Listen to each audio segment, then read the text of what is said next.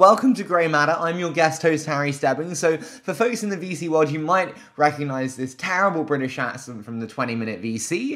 If you're a regular listener, you'll know that Greylock general partner Reid Hoffman joined me on my show in November, and we talked about some of the key lessons Reid has learned over the course of his career. Before that podcast, though, we asked Twitter for some amazing suggestions for questions for Reid, and we got some fantastic material that we couldn't cover in that episode. So, we really wanted to do a deep dive. And so, Reid, thank you so much for agreeing to do the deep dive with me on Grey Matter. I had so much fun the first time that I have been looking forward to this all throughout the holidays. Well, that is very, very kind of you. So have I. But I do want to start the discussion today with, let's start on the theme of investing. And we got a bunch of questions on investing. And the first was from Dylan Field from Figma. And he said, outside of investing in companies with proven network effects, what are some of your recent investment theses? Well, one of the things, of course, is very entertaining about you channeling a question from Dylan is Figma is a Greylock investment. And Dylan and I talk to each other every so often. And Dylan is obviously a superstar entrepreneur. Generally speaking, obviously, I tend to orient towards things with network effects. It's the background. It's, social net, PayPal, LinkedIn. It's the way I think about things. Obviously, it's one of the reasons I did Airbnb and a number of my other investments, Coda, Neva, et cetera. Now, in thinking about it, there's probably areas where you say, well, maybe there's network effects, but you don't know, because I actually tend to do so much orient towards network effects. One might be autonomous vehicles, which is clearly a transformative technology. So investments that we've made at Greylock, and I've sponsored, or Aurora and Neuro and Nauto, they're kind of questions about like redefining the brain of the car. Now, that may end up being a logistics network. That may end up being a kind of transport network in a way that they operate, but it also could be just the next evolution of these kinds of vehicles. And then also another investment that I've made through Greylock is Entrepreneurs First, which is a incubator. Now, part of the thing about being contrarian and right, and it's actually, by the way, based in London, with also offices in Berlin and Paris and Singapore and Bangalore. Part of the thing is Silicon Valley thinks that incubators, which have been tried, not accelerators, Y Combinator are different, but incubators, which have been tried over the decades in Silicon Valley, have all failed. So when I came to my partners and I said, hey, I think we should try this thing Entrepreneur First. And they're like, well, wait, all of these history of incubators have all failed. Why would we pick up the 70th one? And I said, well, actually, in fact, because I think that our whole business is things that fail a lot. And then suddenly you have the right idea and the right thing for these markets and the right way of pulling together. And the way that the Entrepreneurs First is actually, in fact, finding founders, bringing them together, matching them together, and having that sponsor B2B business ideas. Again, maybe it'll end up being an entrepreneurial network, perhaps. But at the moment, what it is a really great way of matching entrepreneurial talent to launching interesting companies in a number of very tech talented areas of the world that don't yet are perhaps underrepresented in their tech unicorns. Yeah, no, I totally get you in terms of especially kind of the delayed network effects that kind of come and transpire over time. If we think about like network effects as one, you've said something before, and this is from Rajar Shim, and I love this one because you said you invest in 7 deadly sins. I love this as a statement, but when describing the type of companies and products you invest in, can you explain that thinking around 7 deadly sins to me and how it factors into your evaluation?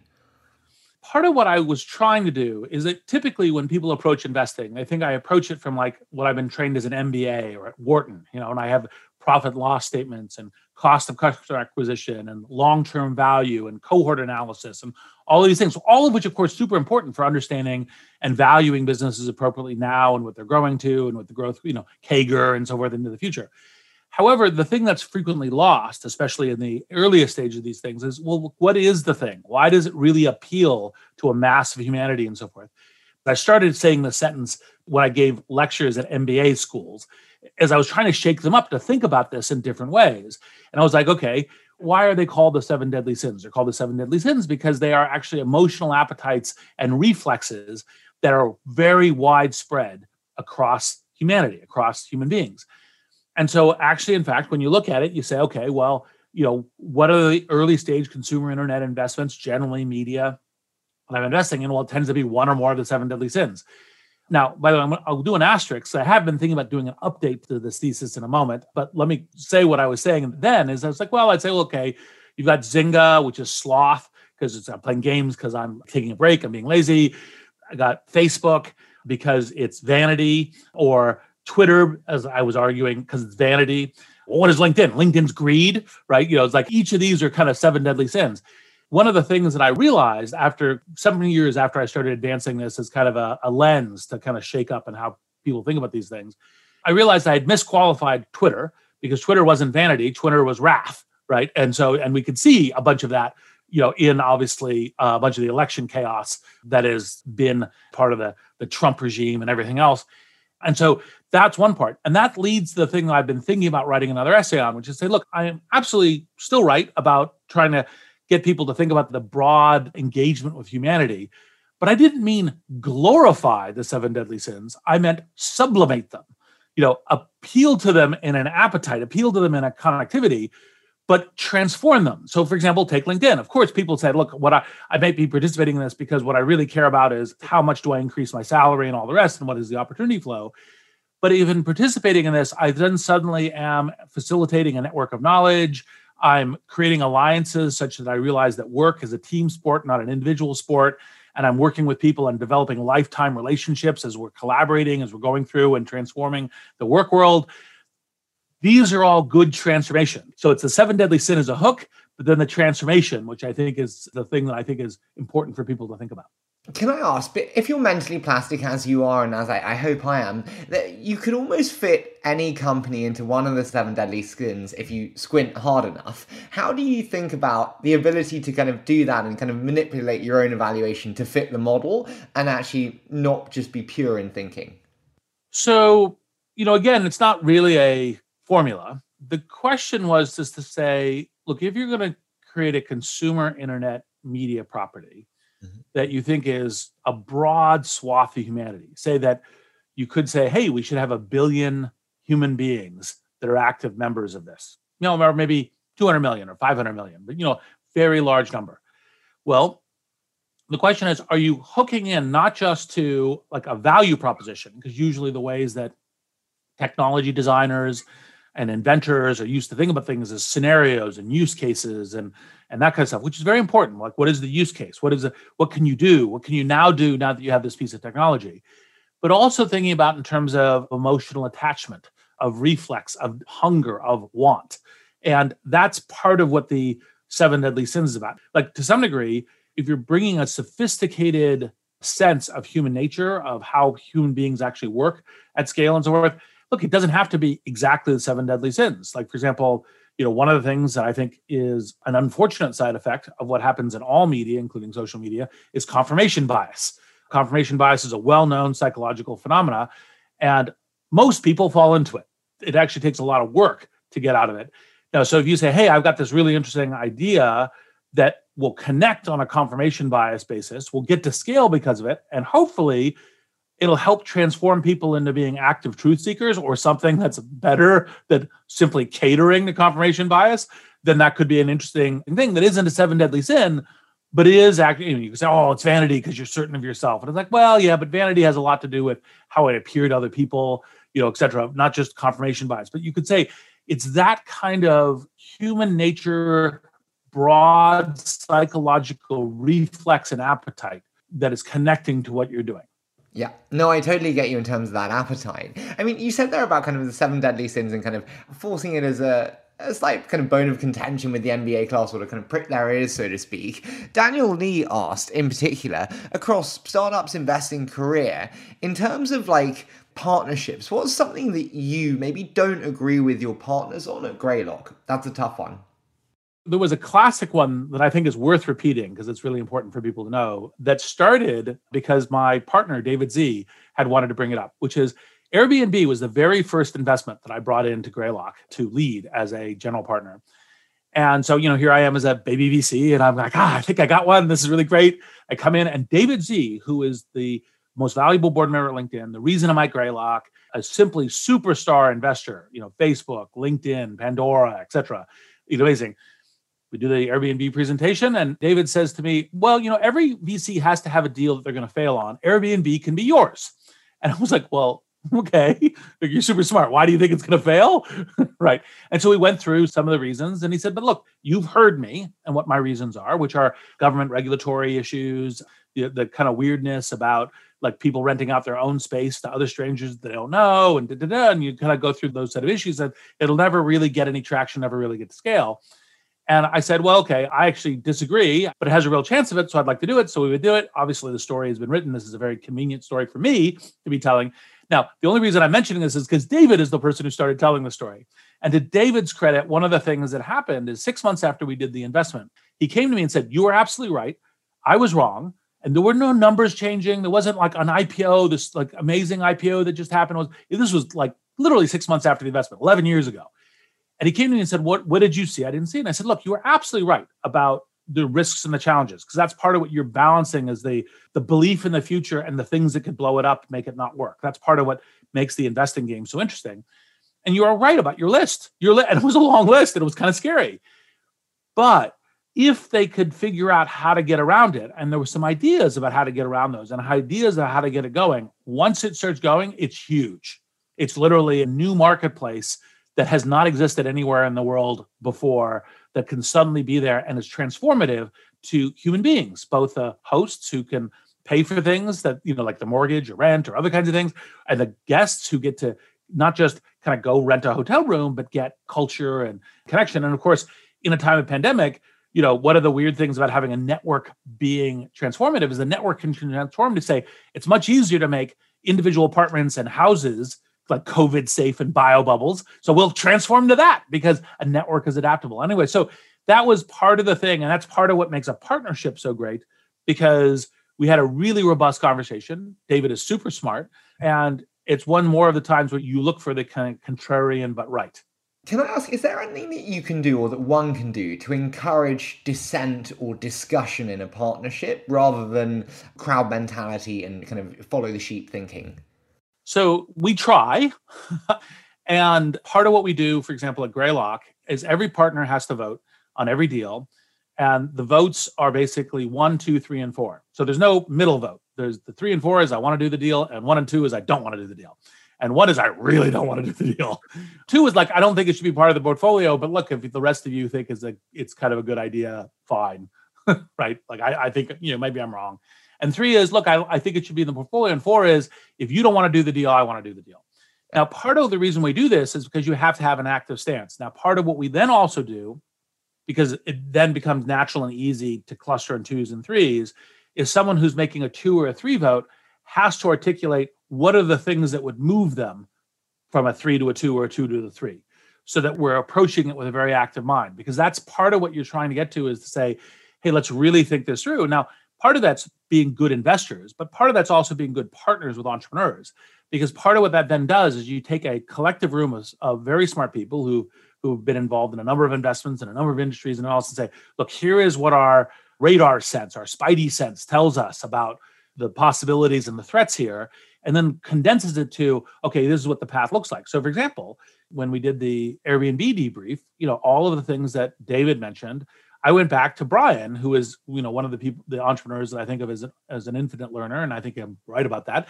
And I said, look, here's a set of things that we thought were concerns that we should watch out for and be ready for when we need to respond to. And that was one of the things that helps the company go, oh, we're having a crisis right now in trust because a criminal has stolen a credit card and trashed an apartment, and now we're going to fix all the systems. Well, that's partially because we've thought about those risks in advance and we've done something. And that's part of how you stayed nimble as a partnership. I love that in terms of the nimble and flexible kind of discussions within the partnership. I do want to ask, kind of outside of the partnership, Jamie McGurk asked this one, and so credit to him for this. But he said, what's the strategy for reinvent and long-term view of SPACs in the technology ecosystem? What do you think? I'm doing some SPACs with a venture firm called Reinvent Capital. And so the theory basically is that there's a story that founders like myself and all tell about technology companies. So you have this initial idea, LinkedIn, you write on the back of a napkin and then you execute really, really fast. And it's the same idea the whole way through that you just add on some things to. And actually, that's almost never the case. And so, for example, Google was initially enterprise search. We're going to sell search to the enterprises. It was the website was the exemplar case to show people the technology while they were doing it. That's an example of, what we started with isn't where we ended up in any sense of the world. And so what you do is you go through these constant cycles of invention and reinvention in the technology space. And it doesn't end with going public. which is kind of like hey, look, we are what we are, and we're just going to keep doing that for the next, decades and so forth. You have to do these cycles of invention and reinvention. And what I think is interesting, and we're seeing some very good possibilities with SPACs, is that how do you essentially create new innovation in the IPO process, where you say, let's set this up for the new cycles of invention and reinvention when you go past the IPO process. And to do that, we think that you need to set it up with essentially a similar kind of venture capital position, because the things that help the companies, the things we do at Greylock and the Series A's and the seeds and the Series B's, is a 10-year journey of these cycles of invention and reinvention. And part of what happens, you've done the 10 years and you need to distribute to your LPs and you need to go back to doing more Series A's. Well, what's the next 10 years for these companies look like? And I think SPACs give an interesting innovation IPOs for setting it up that way. Can I ask, and this is off schedule, but it was, I think Kyle Voigt on Twitter today asked the question of how should founders feel when their competitors are SPACing prolifically? I think there's now 5+ autonomous vehicle companies that have gone through the SPAC process. And Bill Gurley responded, you've got to play the game on the field. I'm intrigued. How do you advise founders who are saying, hey, my competitors are SPACing, how should I respond, react, think about this? Well, it's a complicated subject and will be very specific depending upon the specific company's specific issue. But people are usually pretty familiar with a lot of the dynamics in which startup companies compete with each other. You compete for customers, channels and partnerships. You compete for talent. You compete for what quality of technology platform you build. You compete for quality of investors and the network that they bring to help you build the company.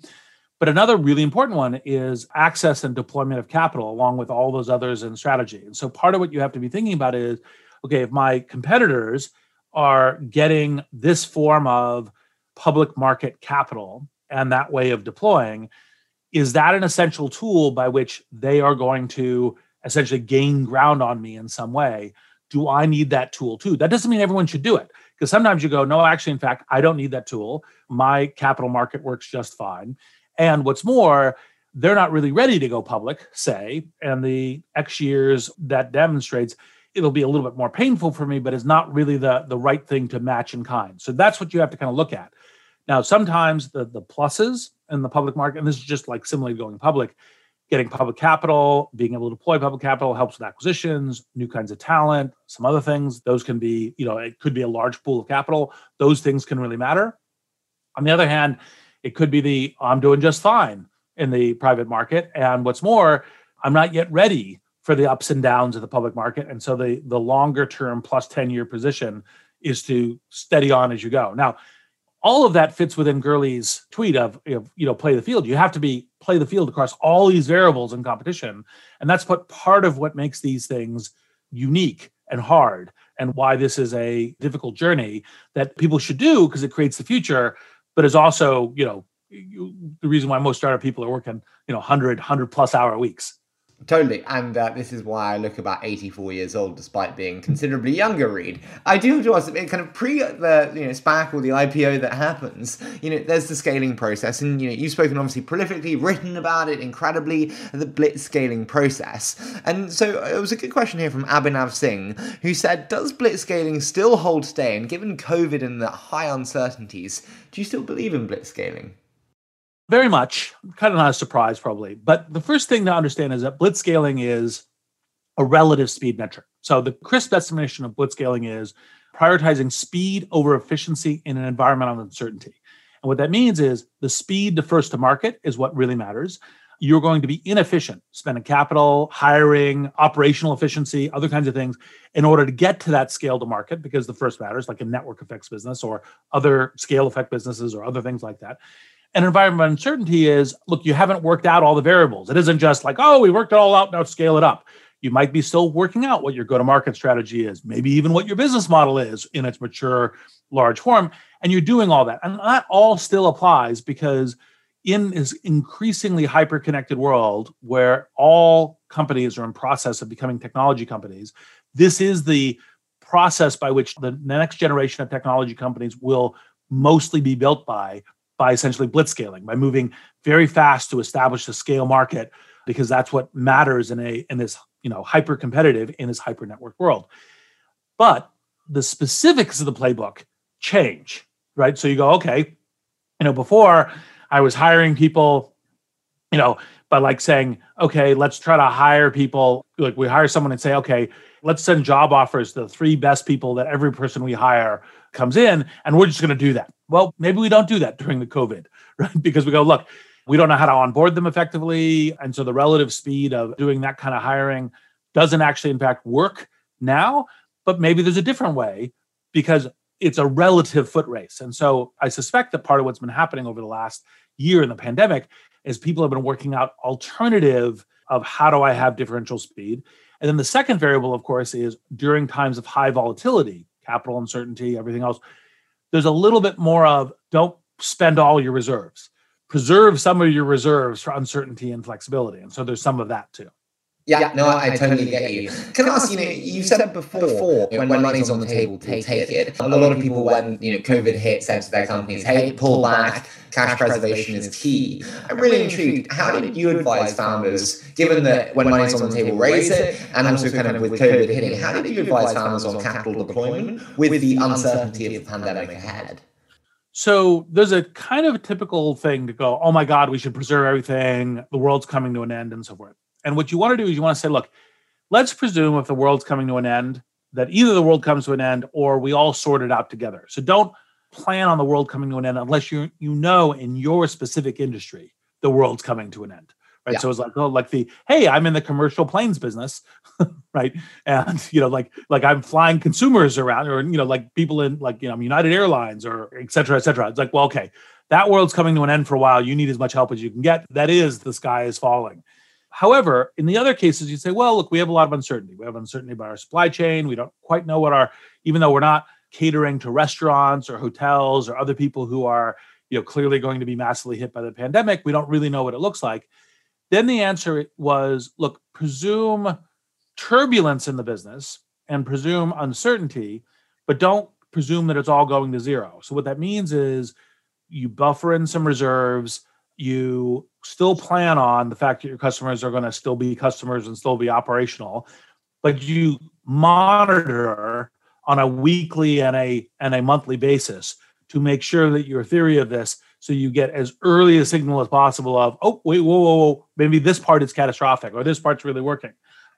Probably the surprise to most people in the technology industry was how much of the technology industry got accelerated because everyone needed to depend on the new things that were coming out of technology, everything from Zoom or virtual conferencing, but also, of course, deliveries and home entertainment and home productivity software and all the rest of that. And so a bunch of our portfolio, Greylock, actually, in fact, got accelerated because what was actually, in fact, happening was we were already kind of viewing it, this is going to be something that's essential to 10 years out.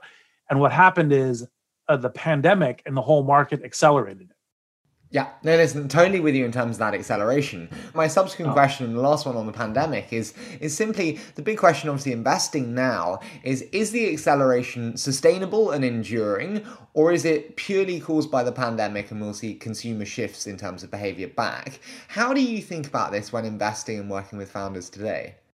In an entertaining way, it comes back to the human nature question, the 7 deadly sins question from earlier, which is you got to presume that human beings are still the same.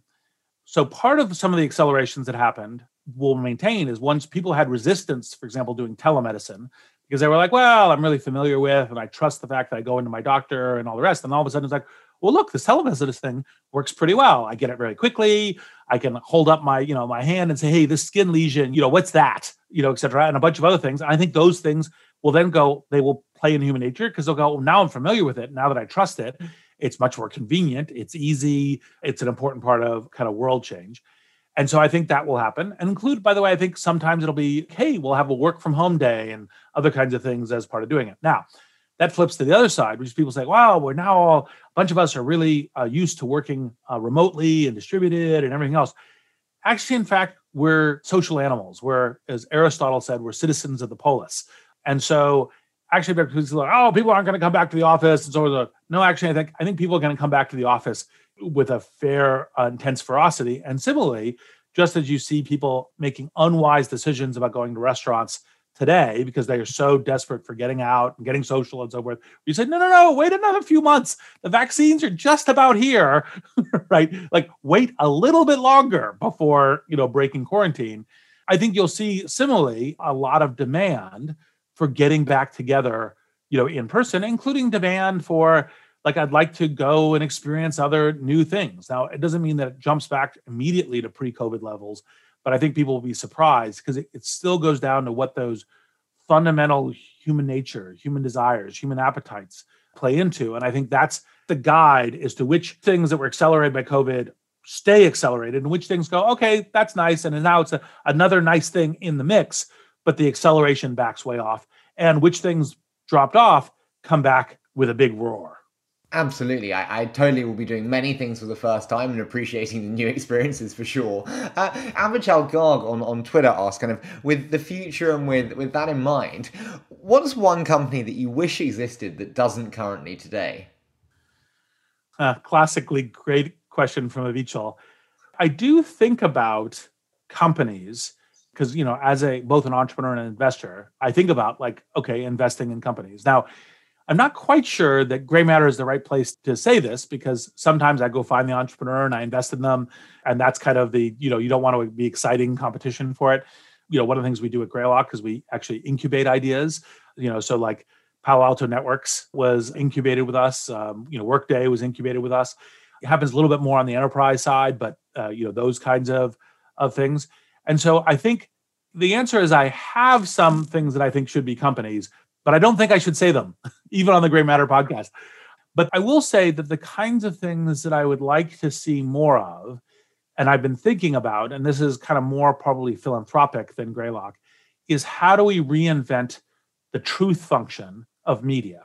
So we used to have the truth function, with newspapers. We used to have the truth function with broadcast television. But how do we get that? Because I think one of the problems that we have is I think a society, to be coherent, needs to have media by which we all get to collectively more truth, shared knowledge, justified true belief is what philosophers call knowledge. And I think we need to have more of that. And so how do we get there? We have these centralized news organizations, these monoliths that now we distrust so much. Do you think the future is like the decentralization of news outlets and content creation to its kind of purest form? Do you think that's the future of kind of the truth of media? So decentralization is not necessarily a function of truth, right? So a mob is decentralized, and a mob is usually a very bad function for a truth function. So what you're looking for is where do you get the mechanisms that bring, kind of truth together? Now, let's take one out there that I think is really great, but is limited. It's only one thing. It's Wikipedia, right? So Wikipedia in some sense is decentralized. It's kind of run by a culture that has a central group of editors who are the sysadmins, but they kind of do it as a collective function. Now, one of the things you end up with is you end up with an encyclopedia that's essentially kind of generated by kind of a set of well-meaning, quasi-journalists or amateur journalists in terms of what they're doing. And they rely a lot on journalistic media and other kinds of stuff that's out there to source and to determine what's actually truth or not truth in it. And on a wide variety of topics is very good. Now, on some topics, say political topics, it tends to be very bad because when the truth gets into contention, they're not really well done at getting that the contention because they try to go neutral point of view and facts and all the rest of the stuff.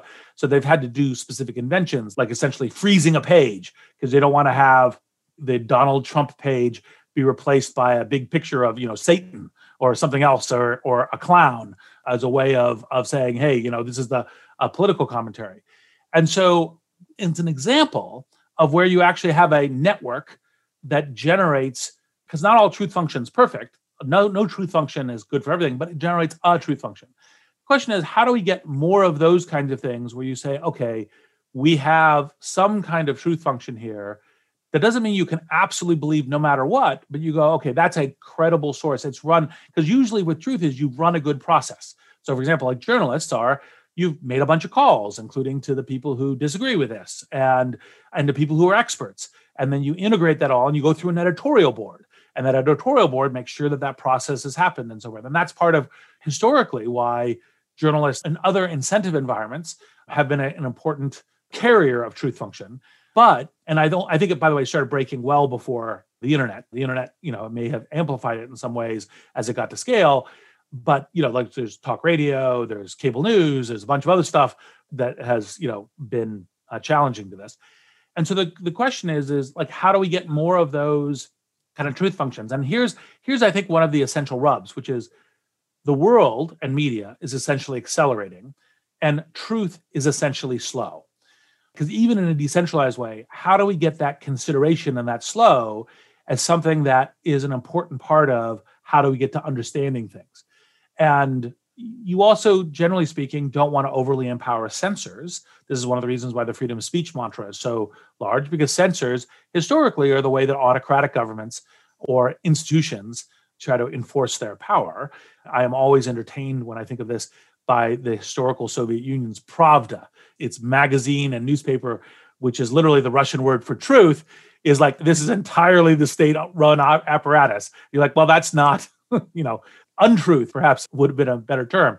And so anyway, that's the problem that's in front of us.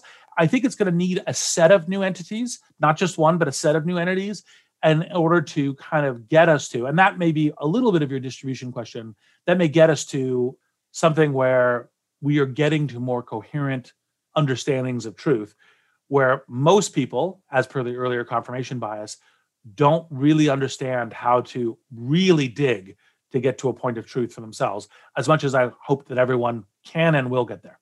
In terms of like inserting truth function into news media content, it does make me think of the political landscape. And we have a brilliant question here from Katie Stanton. The incoming Biden administration will inherit this ton of problems from raging pandemics, economy struggling, overheating planets, fragile democracy, all these different very, very big challenging problems. What can the tech community do to help? And I know you spent a ton of time on this, Reid, so how do you think about that? As has Katie herself, who has been an awesome volunteer across a wide variety of fronts of trying to do public service. And so she is one of the people who has definitely personally earned the right to ask that question. We, generally speaking, tech is more and more the leverage scale point of the future. And so all of us as technologists have to think not just how do I build my own company, jobs, new products, new services, as a way to contribute to the future, but also how do I take my understanding of technology and how do I help society with that? And that can range across a wide variety of things. We should really try to get these 501c3s, whether it's Code for America, or Kiva, or, other kinds of things kind of going in strong ways. Those are just happen to be ones that I'm involved with, so they come immediately to mind. Or the U.S. Digital Service, serving in government to help government with technology. Or it can also be questions around what are the ways that we can take all aspects of human life and help technology get there better. Like, for example, one of the reasons I was mentioning Code for America is like, okay, well, why don't we help people do things like process food stamps when they need food? Let's make that easy to do. Let's have technology be enabling of that, as an instance. But I think that goes the whole way up to, well, that was part of the reason why I've been thinking about truth in media. And obviously technology is a huge part of that. But it could also be, like, for example, one other thing that I did was serve on the Department of Defense Innovation Board, to try to figure out like, okay, what innovations, because the Department of Defense mission is actually, in fact, to prevent war, to keep peace. Like, that's actually a good thing, right? So how do you help with that as part of what you're doing? And so those are the kinds of things that I think that technologists should broadly do. And inclusive of that is, even though politics can be, to some degree, democracies are always a bit of a mudslinging exercise, but you have to take your responsibilities as citizens seriously. And so you have to step in, even though some mud will be thrown at you. And for example, my own efforts in the last few years, because I basically, viewed Trump to be a terrible catastrophe, which I think in the last few days is even being exemplified and called out by a bunch of Republicans. I think that the question is to say, step forward, get into it. Because, I probably had more mud thrown at me for the last 4 years for doing that by trying to be a responsible citizen, but it's still worth doing. So step forward, get into it. And then we have, a lot of other people who are very kind of pronounced in saying that companies actually, they're not democracies. And you have some leaders coming out and saying, actually, you know what, political views have their place and it's not in the company. How do you feel about, and this one's from Catherine Harrison, should startups leave room for political views in their culture? And how embracing should they be or non-embracing? Well, so generally speaking, the goal of your company should be truly diversity and inclusion. And that's not just gender, that's not just race, which of course super important and usually lacking in the tech industry, but a little bit more broadly. So you generally don't want to have a narrow view where you say, we're just Democrats or we're just Republicans, because that's kind of in the 40% here, 40% there. You want to be probably a little bit broader than that. Now, you could say, look, we're a progressive company. Our company really believes in climate change, right? And climate science, and that's going to be really important to us. And maybe that's all Democrat. That would be a sad thing if true, right? But, that kind of thing, I think, can be important. But I think what it is important is to inculcate we are citizens. We have political responsibility. And part of our political responsibility is to act up in, call it, society cases. So, like, for example, part of what I've been encouraging a bunch of business leaders to do is say, look, it's okay to speak up on rule of law. It's okay to speak up and say, hey, we've got election integrity. We are following the Constitution, and that we want a peaceful society for that. And that the forces that want to provoke a cultural civil war by disinformation and lying and everything else around saying, hey, the election didn't have integrity, we should speak up against that as business people. So that's kind of the line. So some specific missions, which may look a little bit more Democrat, a little bit more Republican, that's okay. Lines with the mission of the business should be. And then some things that should be we are all citizens together, and that everyone should be on this board. This shouldn't actually, in fact, be a partisan issue. This should actually, in fact, be a stability of society, a we go into the future together issue. And then those issues are things that business leaders should speak up on. And when other people say, hey, you shouldn't be talking politics, they say, look, I'm talking rule of law. You shouldn't be talking anarchy and destruction of society. I totally agree with you on that statement. I do have to ask you, we mentioned you spending a lot of time kind of on the political landscape. Nikhil Basu Trivedi asked this question, and it's one that I'm just fascinated by reading. It's like, how do you prioritize your time, given the relationship with Greylock, the relationship with Reinvent, the political efforts? How do you spend the time today, Reid? I basically work through great entrepreneurs, great CEOs, great organizations. So part of what allows me to do a lot of the different things is that I'm working with great organizations. So this is my partners at Greylock, for tech and Series A and, Series B, et cetera, investing. But when I'm working on political issues, I stood up a new political org for this. When I'm working on philanthropic issues, I might be on the board of Kiva or on the board of Endeavor. And so those are essentially the ways that I make all this happen. And that's part of the reason why, for example, when I write books, I write it with co-authors, because it's like a little mini organization, working on the book. And of course, Masters of Scale is brought to you through an entire startup production company. Sure. No, absolutely. We can look at a lot of things, and I've seen a lot of tweets today that says like December the 37th, 2020. And my question to you is, when you look forward, what are you most optimistic about, and what gives you a source of hope, joy, inspiration looking forward, instead of maybe a more pessimistic look back over 2020? I mean, we're going to still be feeling the pain of a catastrophic mismanagement of this, certainly within the US, probably, also other countries. Hundreds of thousands of life losses, deaths, millions of job losses, trillions of debt that, will ultimately, of course, need to be repaid, all because of catastrophic mismanagement, primarily on the federal level. And the suffering was going to be millions of people suffering, and we're all going to have to try to help each other get out of this mess together. Now, on the optimistic side, I continue to think that it's better to be optimistic. It's better to be hopeful, because we can actually, in fact, build our way out. We can build new companies. We can build new technologies. We can build new economies. There isn't anything, kind of so disastrous that we can't find our way out of. And for example, the story of how we've invented, previously, invention of vaccines was years. This invention of vaccines went down to months. And that's part of the story of what we can do when we work together as part of a globalized world. These are vaccines from around the world. These are efforts that combine teams and testing and data from lots of different areas of the world. And that kind of thing, like when we work together, we can accomplish amazing futures. And it's obviously one of the reasons why, many of us get into entrepreneurship and building new companies and building technologies, because that building of the future can be so much better than we are now. And I think that's just as possible today, even with all of the train wrecks of 2020, as it was before. And even, by the way, when you have market dislocations for entrepreneurs, sometimes that almost certainly means much more interesting opportunity. For sure it does. Final question, and I do have to ask this one. It's like with an element of hindsight when you think about the opportunities ahead. If you were to give your much younger self, starting out in a career, advice, with all the experience, lessons that you have, what advice would you give yourself?